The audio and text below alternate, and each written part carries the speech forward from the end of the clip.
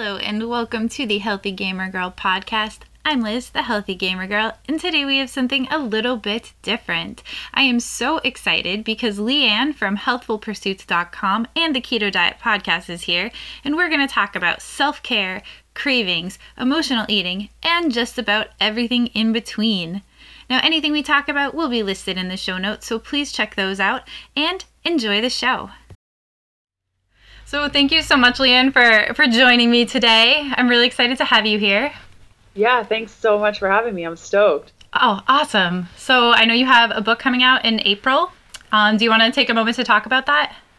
Yes, I do. Oh my gosh. So I started writing the Keto Diet. You can't forget that title. It's pretty simple and straight to the point.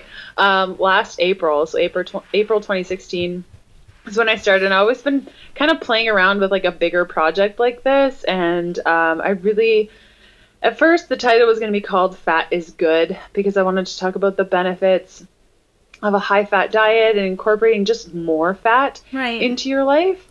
And then as it evolved, I have a lot to say about ketogenic diets and just the word diet that I wanted to kind of not mask the book in a diet space, but I guess in a way, like we chose to call it the Keto Diet to kind of grab a bunch of people that are interested in ketogenic eating, that low carb, high fat approach. While also starting the conversation around being kind to yourself and your body and really approaching your quote unquote health from a place of love and kindness. And this is something that may blow a bunch of people away, that you can have love and kindness toward your body. Like, I know that when I first heard that, I was like, yeah, when I get skinny, like there was never that, like, I can love my body or appreciate my body for where it's at right now and treat it with love and respect. Right.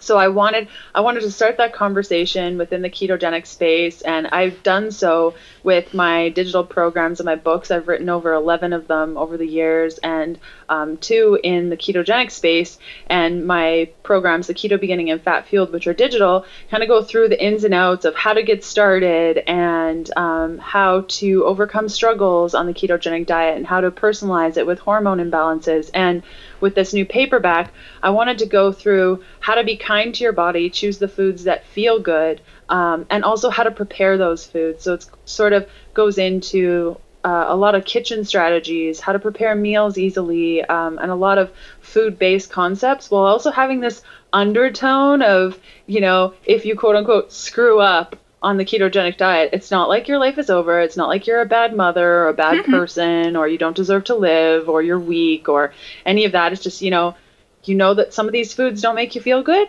and you had them and life goes on. So I really wanted to bring that conversation over to my new paperback that's coming out on April 11th. It'll be launching in Costco, which is amazing. That's exciting. So cool. Yeah, congrats. Yeah, thank you. In the U.S. and also be at Barnes & Noble, on Amazon, any bookstore really that you can go to, and then in Canada at Chapters and Indigo, also Amazon.ca. So anywhere where you can find a book, and I'm really excited for it. It was one heck of a project. I mean, I've overcome eating disorders. I've traveled to India by myself, and this is right up there with one of the scariest things I've ever done. And I've been up against so many fears putting this out there because it is such a deep, like, good, just solid book. And there's a lot of things that I see in there that, aren't really talked about. And,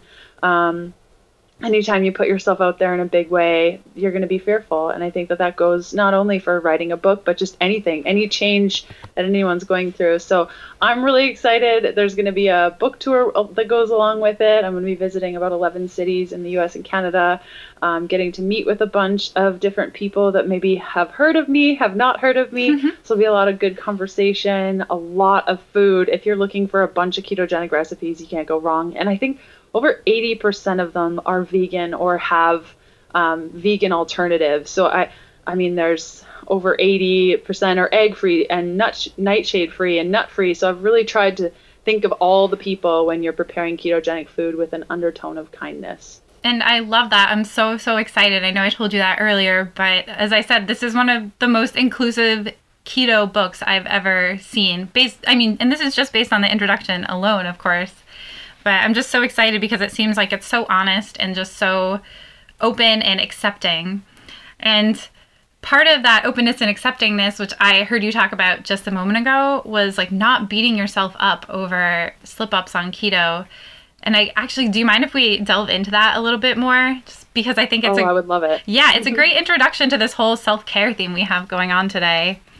So, yeah, because, you're human. Do you ever, and I know this is a kind of a ridiculous question, do you ever slip up, and that's in big air quotes, but do you ever slip up on keto? Oh, yeah. Yeah.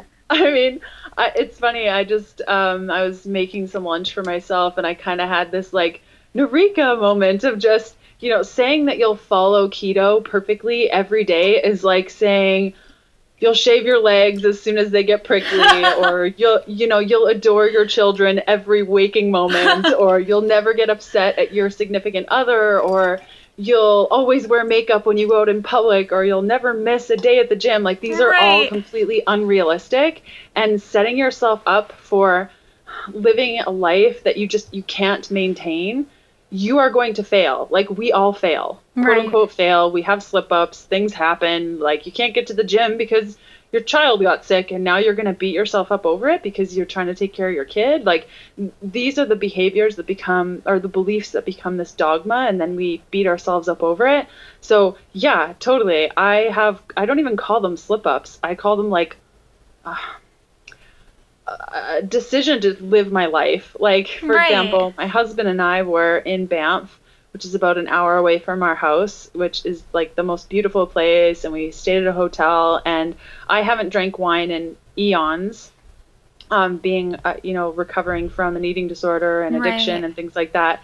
And there was like this moment of, wow, I think I'm ready to have a glass of wine. And I was like, instantly I was like, well, that's not keto. I'm like, you know what? That's okay. And it's about making the choice, because when we have those unrealistic expectations and we're saying, I'm going to wear makeup every day, or I'm going to go to the gym every day, or I'm going to eat keto perfectly every single day, we are not perfect, and things are going to happen. And if we are putting ourselves on this, or putting our lives on this pedestal of like this constant unrealistic behavior, when we slip up, we see it as being weak, as having failed, and it doesn't offer ourselves the opportunity to live in a space of curiosity and acceptance, and allowing ourselves to see miracles, in the way that we're treating ourselves and the way that we treat others. So it's just, I do what I want when I want, and I know that my body feels best in a state of ketosis. I know that I don't do well when I have a lot of carbs. I know that sugar makes my brain feel funny. I know that wine gets me super drunk after like 4 sips. Oh, me too. Oh, it's just crazy. Yeah. But, to come from a place of acceptance and knowing that, if I want that glass of wine, had I denied myself that glass of wine, I know exactly what would have happened. 2 hours later, my husband and I would be out for dinner, and I would eat too much of the food that I didn't want to eat. Maybe I would order dessert. Maybe we'd go back to the room and I'd go to a vending machine and get candy. And then all of a sudden I've had so much more than I wanted than if I would have just had that glass of wine. Right. So for me and my history and my experience with an eating disorder, and even disordered eating, it doesn't have to be that you were ever diagnosed with a serious condition or anything. If you have a blistered relationship with food, which a lot of us do, chronic dieting and stuff, you're probably going to have an issue with denying yourself that thing that you want. So my approach is, I'm not going to be unrealistic. I know what feels good. I know what feels not so good. And if I eat the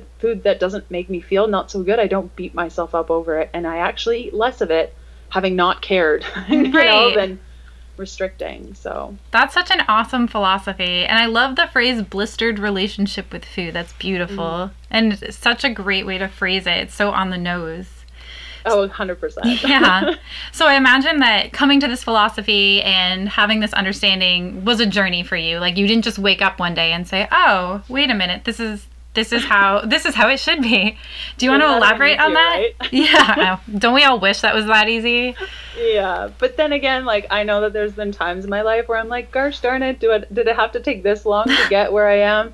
But really in that you learn so much, and that can be a really scary thing. But yeah, so to kind of give a quick overview of kind of where I've been and how I got here.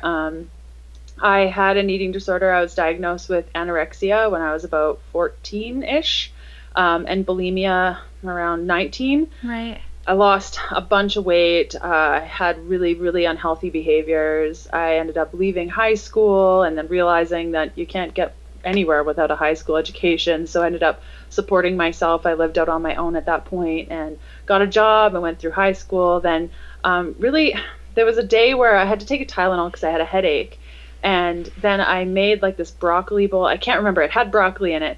And my headache started going away after I had the Tylenol. And I was eating this broccoli. And it was like this moment of realization of like, okay, I had the Tylenol and it went down the same hole and it stopped my headache. What is this broccoli doing?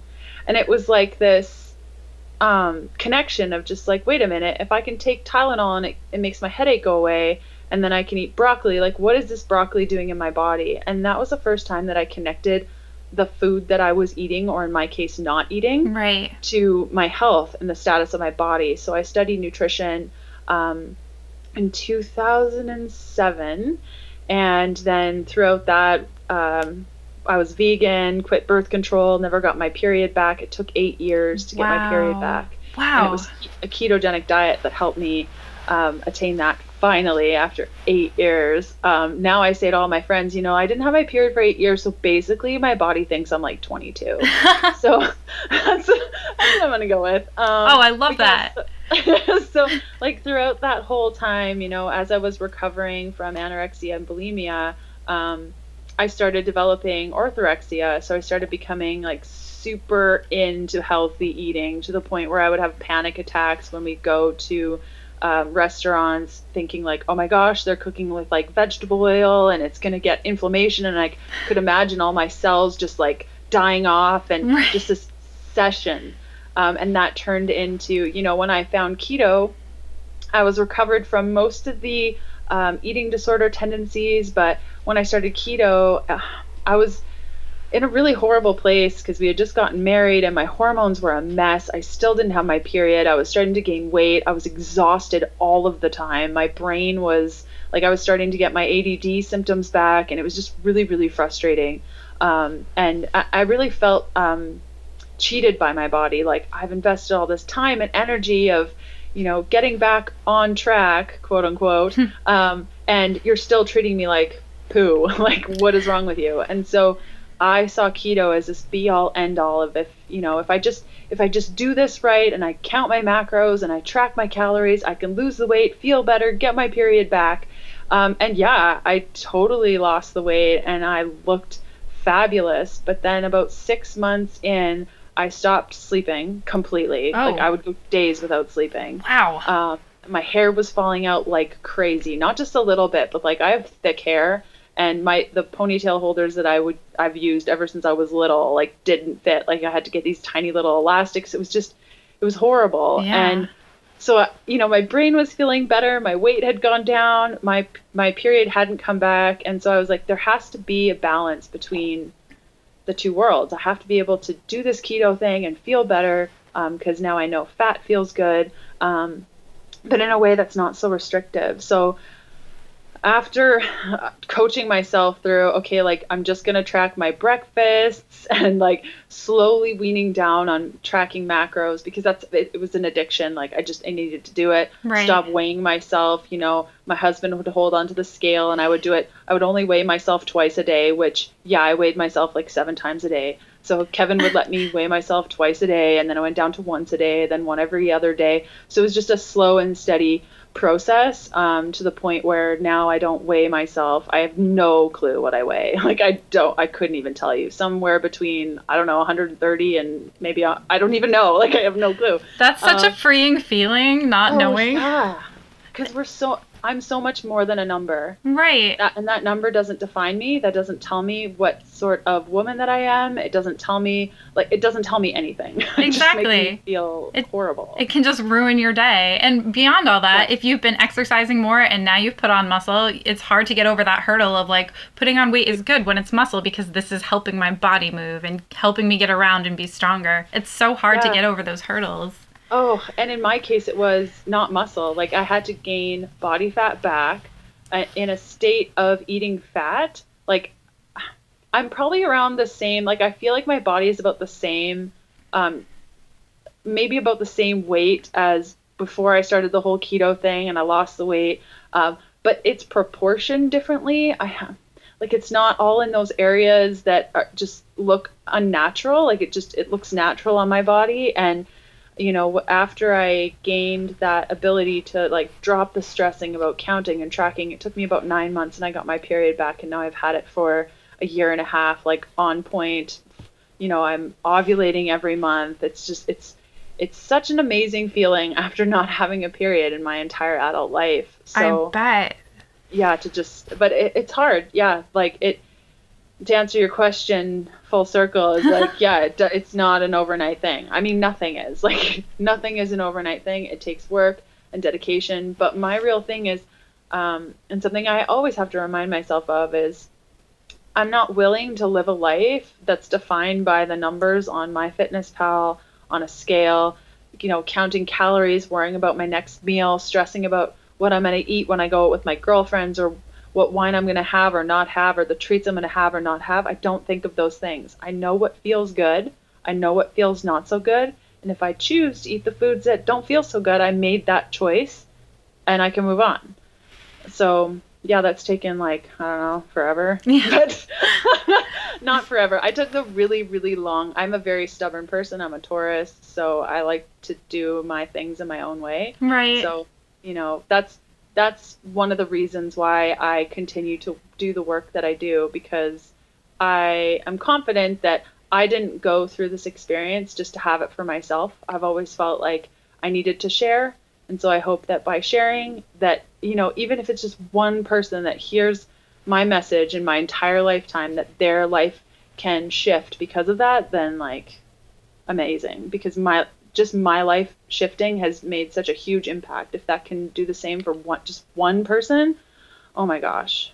Oh, I feel that just struck such a chord with me. I feel that so much because I had a similar journey to you. And after you go through all that, you think, all right, I didn't do this for nothing. Like, I didn't do this just for me. And even one other person not having to struggle even as much, just not struggle as much, would be such a positive thing.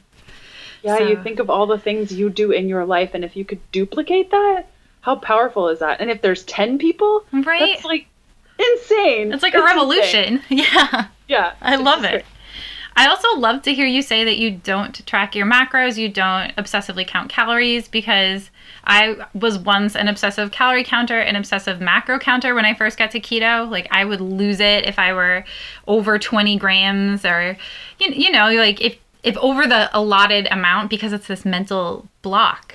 So I love hearing that you don't count. And you just eat food. I know it sounds so ridiculous, but you just eat. I know.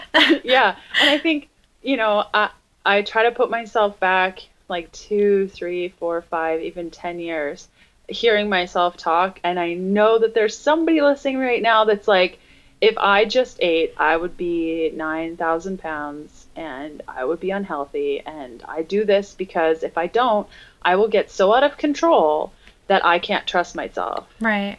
So I would like to tell you and my previous self that that's not true. We are told that we can't trust ourselves. If you watch a child eating, it is the most beautiful, amazing thing.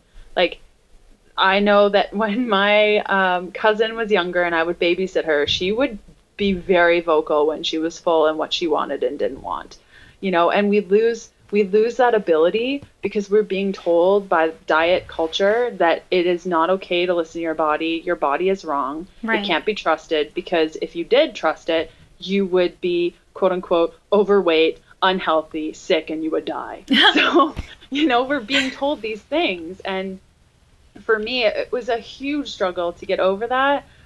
But if you are in a place of, like, when I first learned about self-care, I was like, oh yeah, like having a bath once in a while and like, going for a walk. But self-care is about thinking of yourself first. And it's selfishness in a beautiful way of like, I need to take care of me mentally, physically, emotionally. And when I'm in that place of caring for my body, I choose to do things and I choose to eat things that support that state. I know that sitting on the couch drowning in a bag of candy doesn't support that state. And when I'm in the self-care, putting myself first state, it's not even something I think about doing, and there are days totally like during my period, I sit on the couch and I eat like chocolate macarons that I've made and they're delicious. And I'm like, love it. I'm all about that life. Well, but that is your self-care. That is you saying, yes, this is what I need. Totally. It's beautiful. But when you're in that state of trust and loving kindness, it's just different. And I mean, I remember hearing these conversations a couple of years ago and thinking the women that I was listening to were absolutely crazy. But I promise you, it's the truth. It just is. When you're coming from that place of kindness and love and trusting your body, because it's okay to trust your body, like magical things happen. It's just magic. And it's been there all along. It was there when you were a kid, before you knew about nutrition and what to eat and what not to eat and good foods, bad foods. You would push away the spoon when your mom tried to give you peas. Ugh, peas. I hate peas. I never liked peas. But then I went through this phase as a vegan where all I ate was peas. And I'll never forget. I went over to my parents' house and I was making dinner. It was like this big bowl of peas with butternut squash. And my mom looked at me and she's like, Leanne, you hate peas. Like, you hate peas. Something is wrong. Mom, they're so good for you. Oh, man. And no, I actually legitimately hate peas. But I thought I liked them during that period because they were healthy and everyone was saying that they're like the best thing and protein and vegan and blah blah blah. And no. So it's really just about getting back to the essence of you and who you are without all the clouded gunk. Yeah, all those mixed messages we get. So do you have a self-care routine, or is it more or less just doing what feels good to you? There's definitely a couple of things that are pretty constant. And, the last year has been such a struggle. Like, writing a book is the most unhealthiest thing one could probably ever do. You're sitting for like long periods of time. There's like deadlines. You can't miss them. Like, self-care kind of goes out the window. Right. And it's like cortisol city, I would imagine. Oh yeah. Like my adrenals are just, they're begging for a really long vacation. But I noticed that when I get pretty low, there are things that I need to do.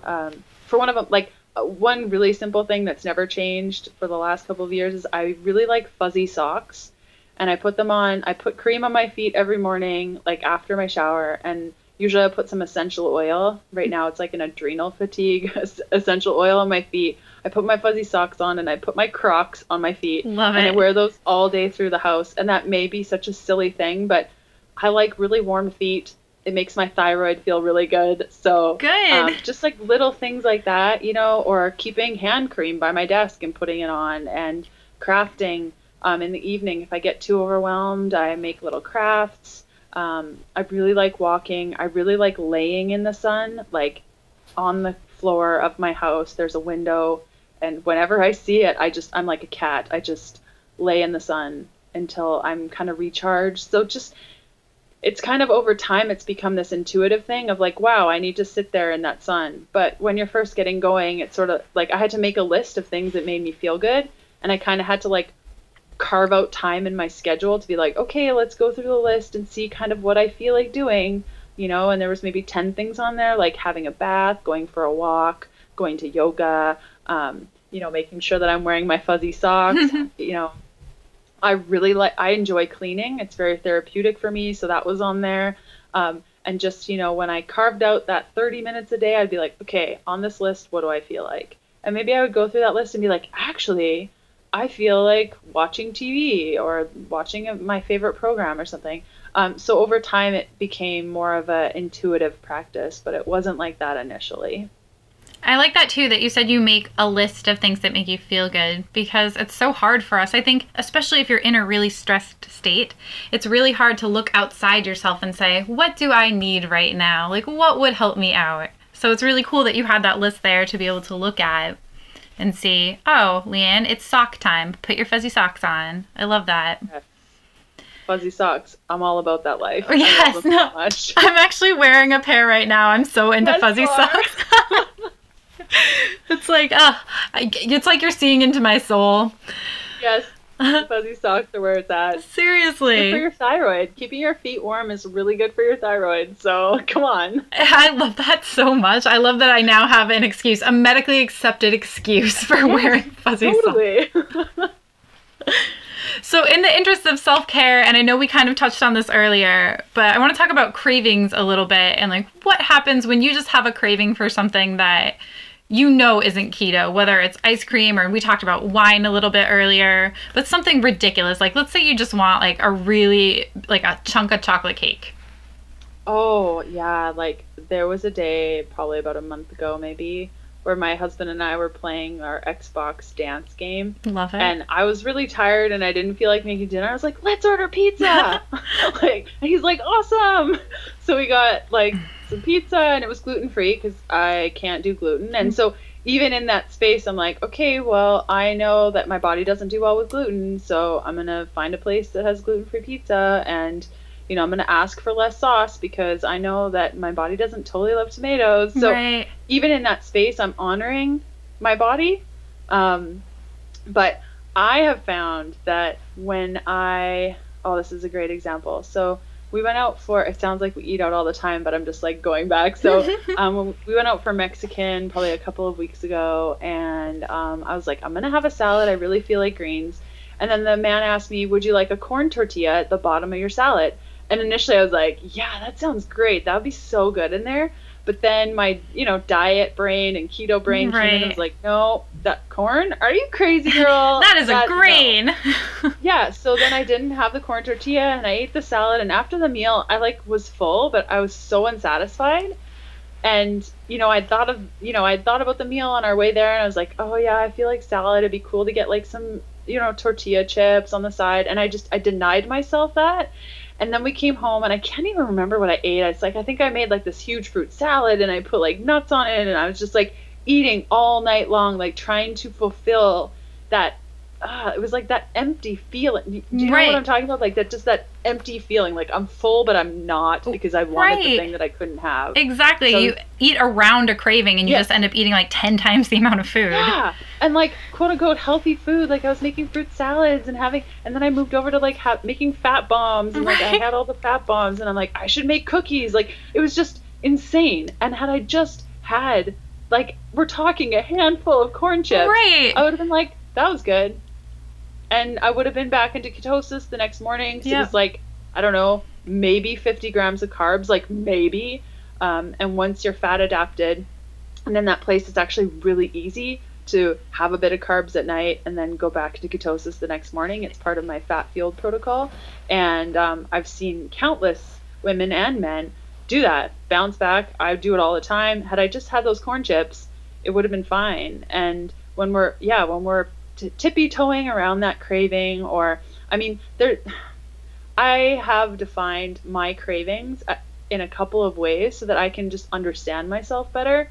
So, if I'm feeling emotionally drained or stressed, normally I crave certain foods. If I'm feeling alone, I crave more sugar. Because my dad and I have a very strong relationship with sugar together, like lots of memories with candy and treats.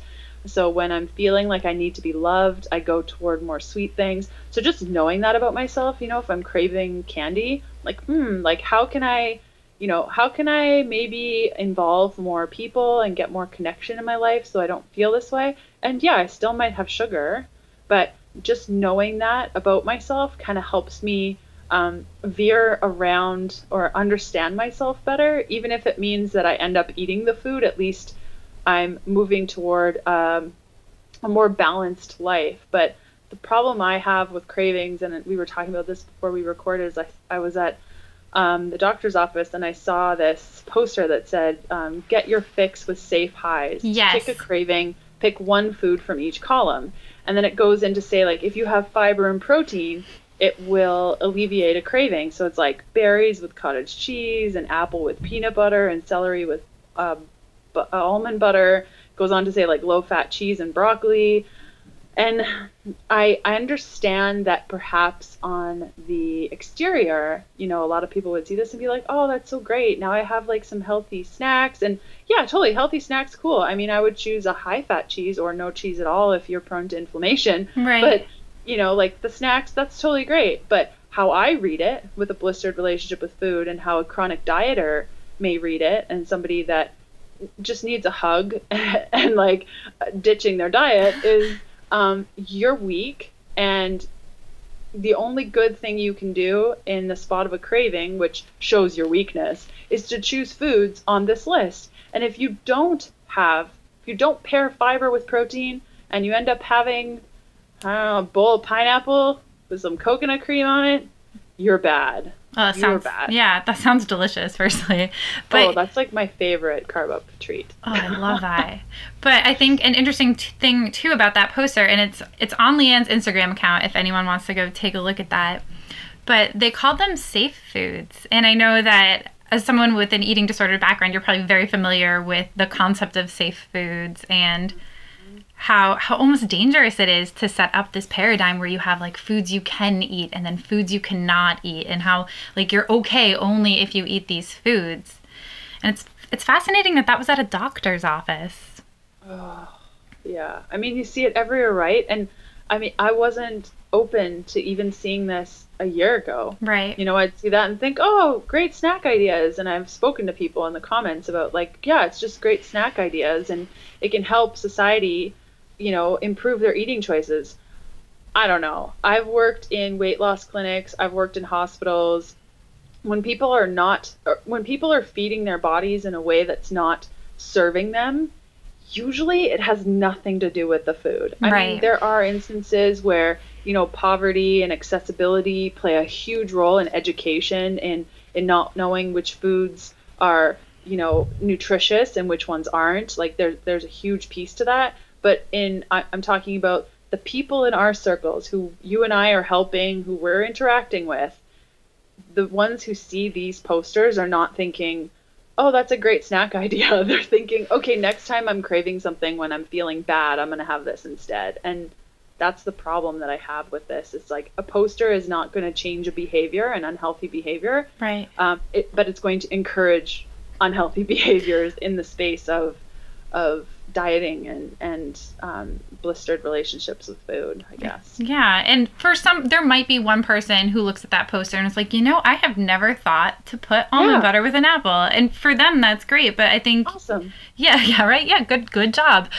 But for so many people, they see that, and it becomes more of a crutch to kind of like keep them limping along with this really unhealthy relationship with that, as you said, blistered relationship with food. It's just one more thing that says, oh, okay, like instead of addressing these issues or figuring out why you're really craving that thing, why don't you just slap some cottage cheese over it? Mm-hmm. And actually, that reminded me, I wanted to talk to you about emotional eating a little bit, because I was listening to one of your recent podcasts. I'm sorry, I don't actually remember which one, which is terrible. Me neither. But it'll be in the show notes, guys. But you were talking about how sometimes that you're not really hungry, and we talked about this a little earlier too. You're like emotionally hungry, and I kind of wanted you to elaborate on that, because that's definitely something that happens to me, and I would imagine to our listeners. Yeah, it's funny. Kevin, my husband, is so incredibly supportive, and like I have long drawn out conversations with him about all of these things. And in fact, right before recording the podcast with you today, he and I were talking about the phases of getting to the point where, like I'm at right now with just, understanding what's good for my body and what doesn't feel so good. And Kevin disagrees that you can go from like treating your body like not so good and eating, I was a smoker. I went to McDonald's every day. I did the Diet Cokes, and it was just a hot mess. Mm-hmm. To go from like there to where I am with skipping all over the diet stuff. Right. and he says like it's not possible, and I say it's possible. So we were just talking about that. It just there, if somebody's coming from a place of, Coca-Cola drinking, McDonald's stuff, their emotionally eating is going to look different than somebody that's dieted for quite a long time with their emotional eating. In who the people that I've worked with and stuff, the individuals who know that the McDonald's and stuff is not serving their body and they just continue to eat it, their emotional eating is different. So I'm going to separate the two right there. Love and it. just say, like, if you have been dieting or, and dieting can mean so many different things. It could be like if you've been paleo for the last 10 years and you haven't deviated from it, but like every Friday you drown yourself in ice cream and then you feel guilty and you go to the gym for 4 hours on Saturday. That was basically my life for like 5 years. But like if you're coming from that place, I feel and I very firmly believe that emotional eating is completely okay.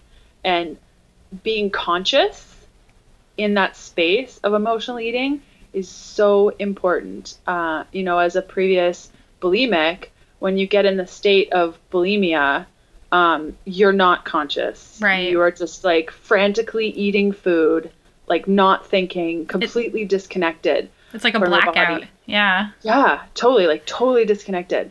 So I remember the first emotional eating experience I had outside of bulimia, and it was like, whoa, I'm eating these chips and they're going in my mouth and they taste good, and now I'm taking more and I'm eating. So it was like just being conscious to the experience of emotional eating. And then it, before I engage in emotional eating, when I'm feeling like we call it snacky in the house. Like that's kind of our word of like, Kevin, I'm feeling snacky, or Kevin says, Leanne, I'm feeling snacky. We kind of go through like what happened in the day and what did we just eat? Was that not fulfilling? What did you actually want for dinner? Like a couple nights ago, I thought I wanted like some green plantain on the side of my dinner, and I was like, nah, I don't need it. And then an hour later I said, oh, I'm snacky. And Kevin said, well, what did you want for dinner that you didn't have? And I was like, oh, plantain.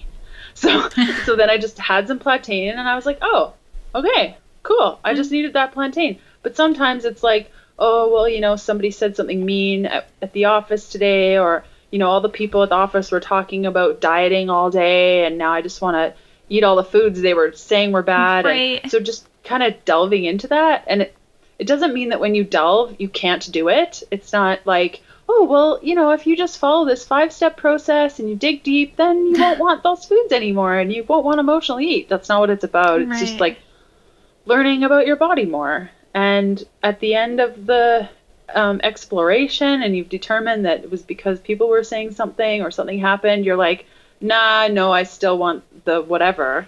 Then you have the whatever. But when I know from my emotional eating days is when I just say, screw it. Like, I'm going to have this bag of chips, I'm going to eat all of it, and then you get to the end of the bag of chips and you just want more because you're guilty and you've quote unquote screwed everything up anyways, so you may as well keep eating. Like, it's just this toxic behavior and this pattern.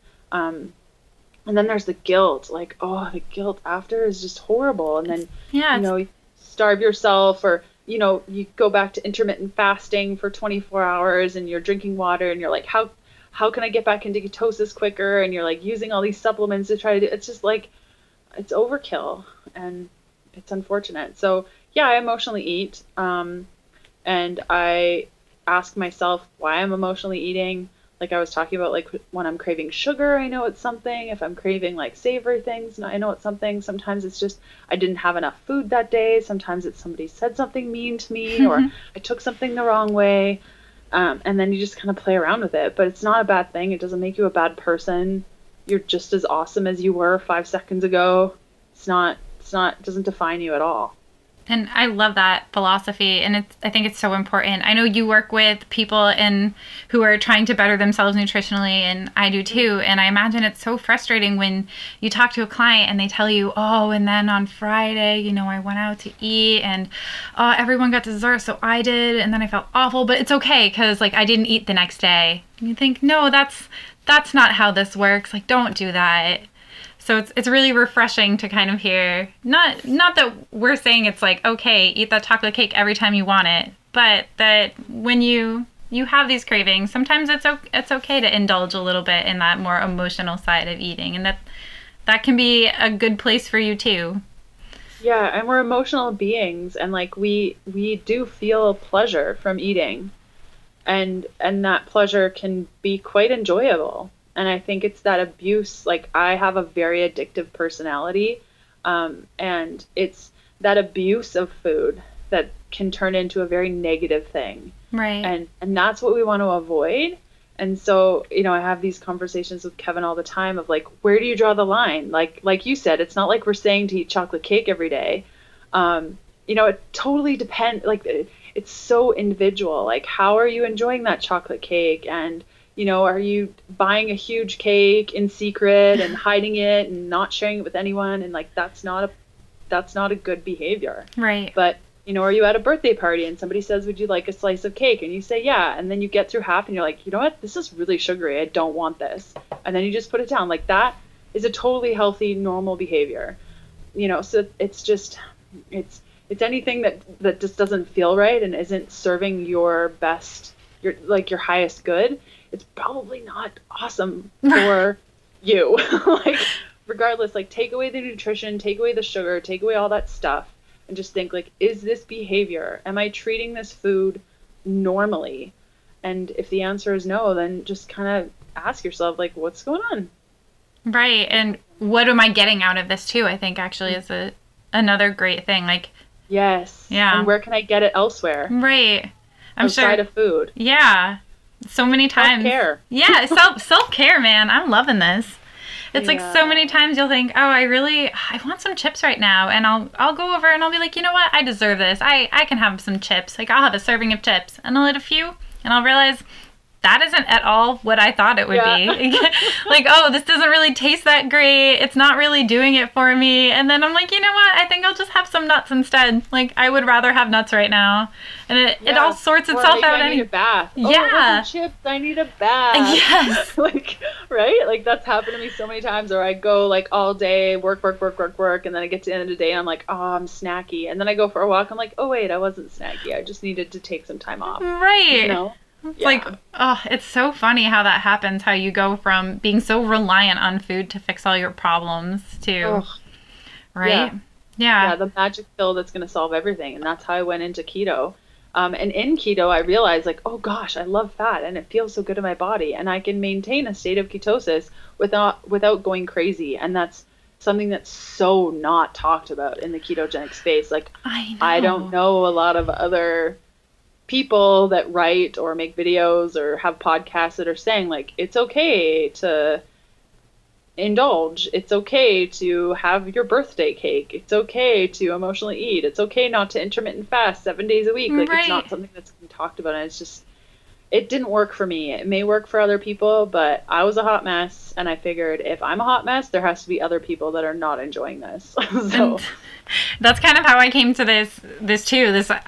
Some people call it lazy keto. I like to think of it as more intuitive keto. Lazy keto. Yeah, I actually really do love that phrase, just because, sometimes I'm feeling lazy and I'm like, I'm not cooking anything today. Peanut butter, lazy keto, like, done. So yeah, it's embracing a negative for sure. I really enjoy doing that kind of stuff. Exactly. But you're right. It's something that isn't really condoned in the community. I feel like most of what I read, at least on Reddit forums or on like Facebook groups, is people saying, oh, is it okay if I eat insert food here? Is it okay if I have X amount of carbs in a day or X amount of calories, or I went over my carbs by 3 grams? Am I going to die? And you think, oh, yeah. I think it's been taken, like anything, it's just been taken too far. And there are people like, for example, epileptic children, where they really, really have to pay attention to their macros. Oh, for sure. To be tracked, because if they go below a certain keto number, like, they could have a seizure and it's super bad. But for those of us who are just using ketosis for health, and maybe, for myself, Alzheimer's really runs in my family. Mm-hmm. Like, almost every adult has died with some form of Alzheimer's and experienced that. That's really important to me. Brain health is super important. So I'm using it as a way to hopefully avoid that. I have faith in you. Good. Pardon me? I said I have faith in you. Oh, thanks. But, we don't have to take it that far that it's just like it's just completely consuming every part of our lives. Because, like, I don't know, I would rather, like, spend time, all that energy that you spend on counting macros or going on Reddit and asking if you can have extra pickles on your burger and just all that kind of stuff is like, I would rather spend that amount of energy on something else, like maybe finding a new friend, right? Or like, going out with my sister more, or the amount of money that I used to spend on the ketone test strips, it was about $200 a month. $200 is like a sweet date with my husband. Oh, That is like dinner, like a really nice dinner and a movie. Like, and that's more fulfilling to me personally with how I want to see my life go than, sitting in my bathroom testing my blood. Right. Or peeing on those little sticks. Like, it's not necessary. Don't even work. Right. And then freaking out that it's not pink enough. It's such a waste of energy and time, really. Yeah, and it's just not the way, and I totally respect people that want to live that life. Oh, sure. 100%, but it's just not the life that I envisioned myself having when I was like 6 years old, envisioning myself at 30. I wasn't thinking like, I'm going to be sitting in a bathroom testing my ketones. Right. Oh. Not my thing. So sadly, I think we're going to have to wrap it up, but I want to give you an opportunity to kind of like sum up your thoughts about, I know we've talked about this the whole time, but about the ketogenic diet or way of eating and self-care and self-love. Yeah, I mean, I went on a couple of rants. No, I love this. And, I mean, there's so much that I have to say about this because I think you really can have your cake and eat it too. Like, you can live in a state, I mean, I have been, you can live in a state of ketosis. Once you get fat adapted, your body builds up those enzymatic processes to be able to understand that fat is the fuel. And, there are days where I have what I call carb ups in the evenings. There are days where I go, even 5, 6, 7, 8, 9, 10, or 11 days without having those carb ups. And then, right before my period, I'm having more. When ovulation, I'm having more protein. So I'm listening to my body and the cues that it's sending me. And it's so much more freeing that way. And what we were talking about just before is like, it gives me more space to do the things that I love doing, by not obsessing about everything. And I mean, oh my gosh, if I can overcome the obsession of like weighing myself and tracking food and everything, like you can too, because I was a mess, like a total mess. And it was affecting my relationships. It was affecting my work. It was affecting the way that I saw myself, and how I showed up in the world, how I started conversations with people, like every part of me. And, had I, looking 5 years in the past, hearing myself talk, I would have been like, that makes no sense. Like, what about sugar and its dangers and blah, blah, blah. I'm not at all advocating to just go balls to the wall and do whatever you feel like. I'm advocating trusting your body, and in that place of trust, by taking care of yourself, it's kind of like you work on both at the same time. You start to put trust in yourself, and at the same time you start to do things that make yourself feel better. So creating that list, understanding what you like, what you don't like, even the people that make you feel good when you hang out with them. So if you need more self-care, calling up your friend that makes you feel like poo, it's probably not a good thing to do in that moment. So surrounding yourself with people, activities, thoughts, behaviors, podcasts, Instagram accounts, any type of social media account that makes you feel good is going to allow you to get in that space more of self-care and thinking of yourself first. And selfishness is not a bad thing. And when you're in that space and you trust your body completely, and you can appreciate, not love, because there are parts of my body that I don't totally love. And like sometimes I love my thighs, and other times I'm like, not so happy with my thighs. It's about appreciating, like, my thighs let me do a lot of really cool things. Without my thighs, I wouldn't be able to like run or walk or go up the stairs or chase my dogs. And so just looking at it that way, and all of that, in my experience, has helped me go further into ketosis without having to worry about the extra stuff. And I could spend that energy on me and my life experience while also eating foods that make me feel good and being okay when I eat foods that don't feel good, and then just getting over it and getting back into it. And like, that's life. I choose not to be a victim of being just consumed by that anymore. And I know that if I can make that choice, and that's something that maybe those listening are interested in, but they're just not sure how to do it. I have a lot of resources. If you just like go to my YouTube channel, watch some videos, you'll probably catch a little bit of that energy, and same in my podcast and my upcoming book and in all my other ketogenic books. It's all kind of just there, and my journey is there with it, and it's definitely evolved over the last couple of years, and yeah, it just makes life a lot easier. So that's what I have to say. I love that so much. So I just want to, before I stop recording, and I just want to say thank you so much for joining us, and I really look forward to your book coming out in April. Yeah, thank you so much for having me, Liz. I really hope you guys enjoyed that interview as much as Leanne and I did. Please feel free to give either of us a shout out on any of our social media channels. Definitely go check her out at the Keto Diet Podcast and healthfulpursuits.com. And as always, the show notes are at healthygamergirl.com/show notes. Thank you guys so much, and have a wonderful week.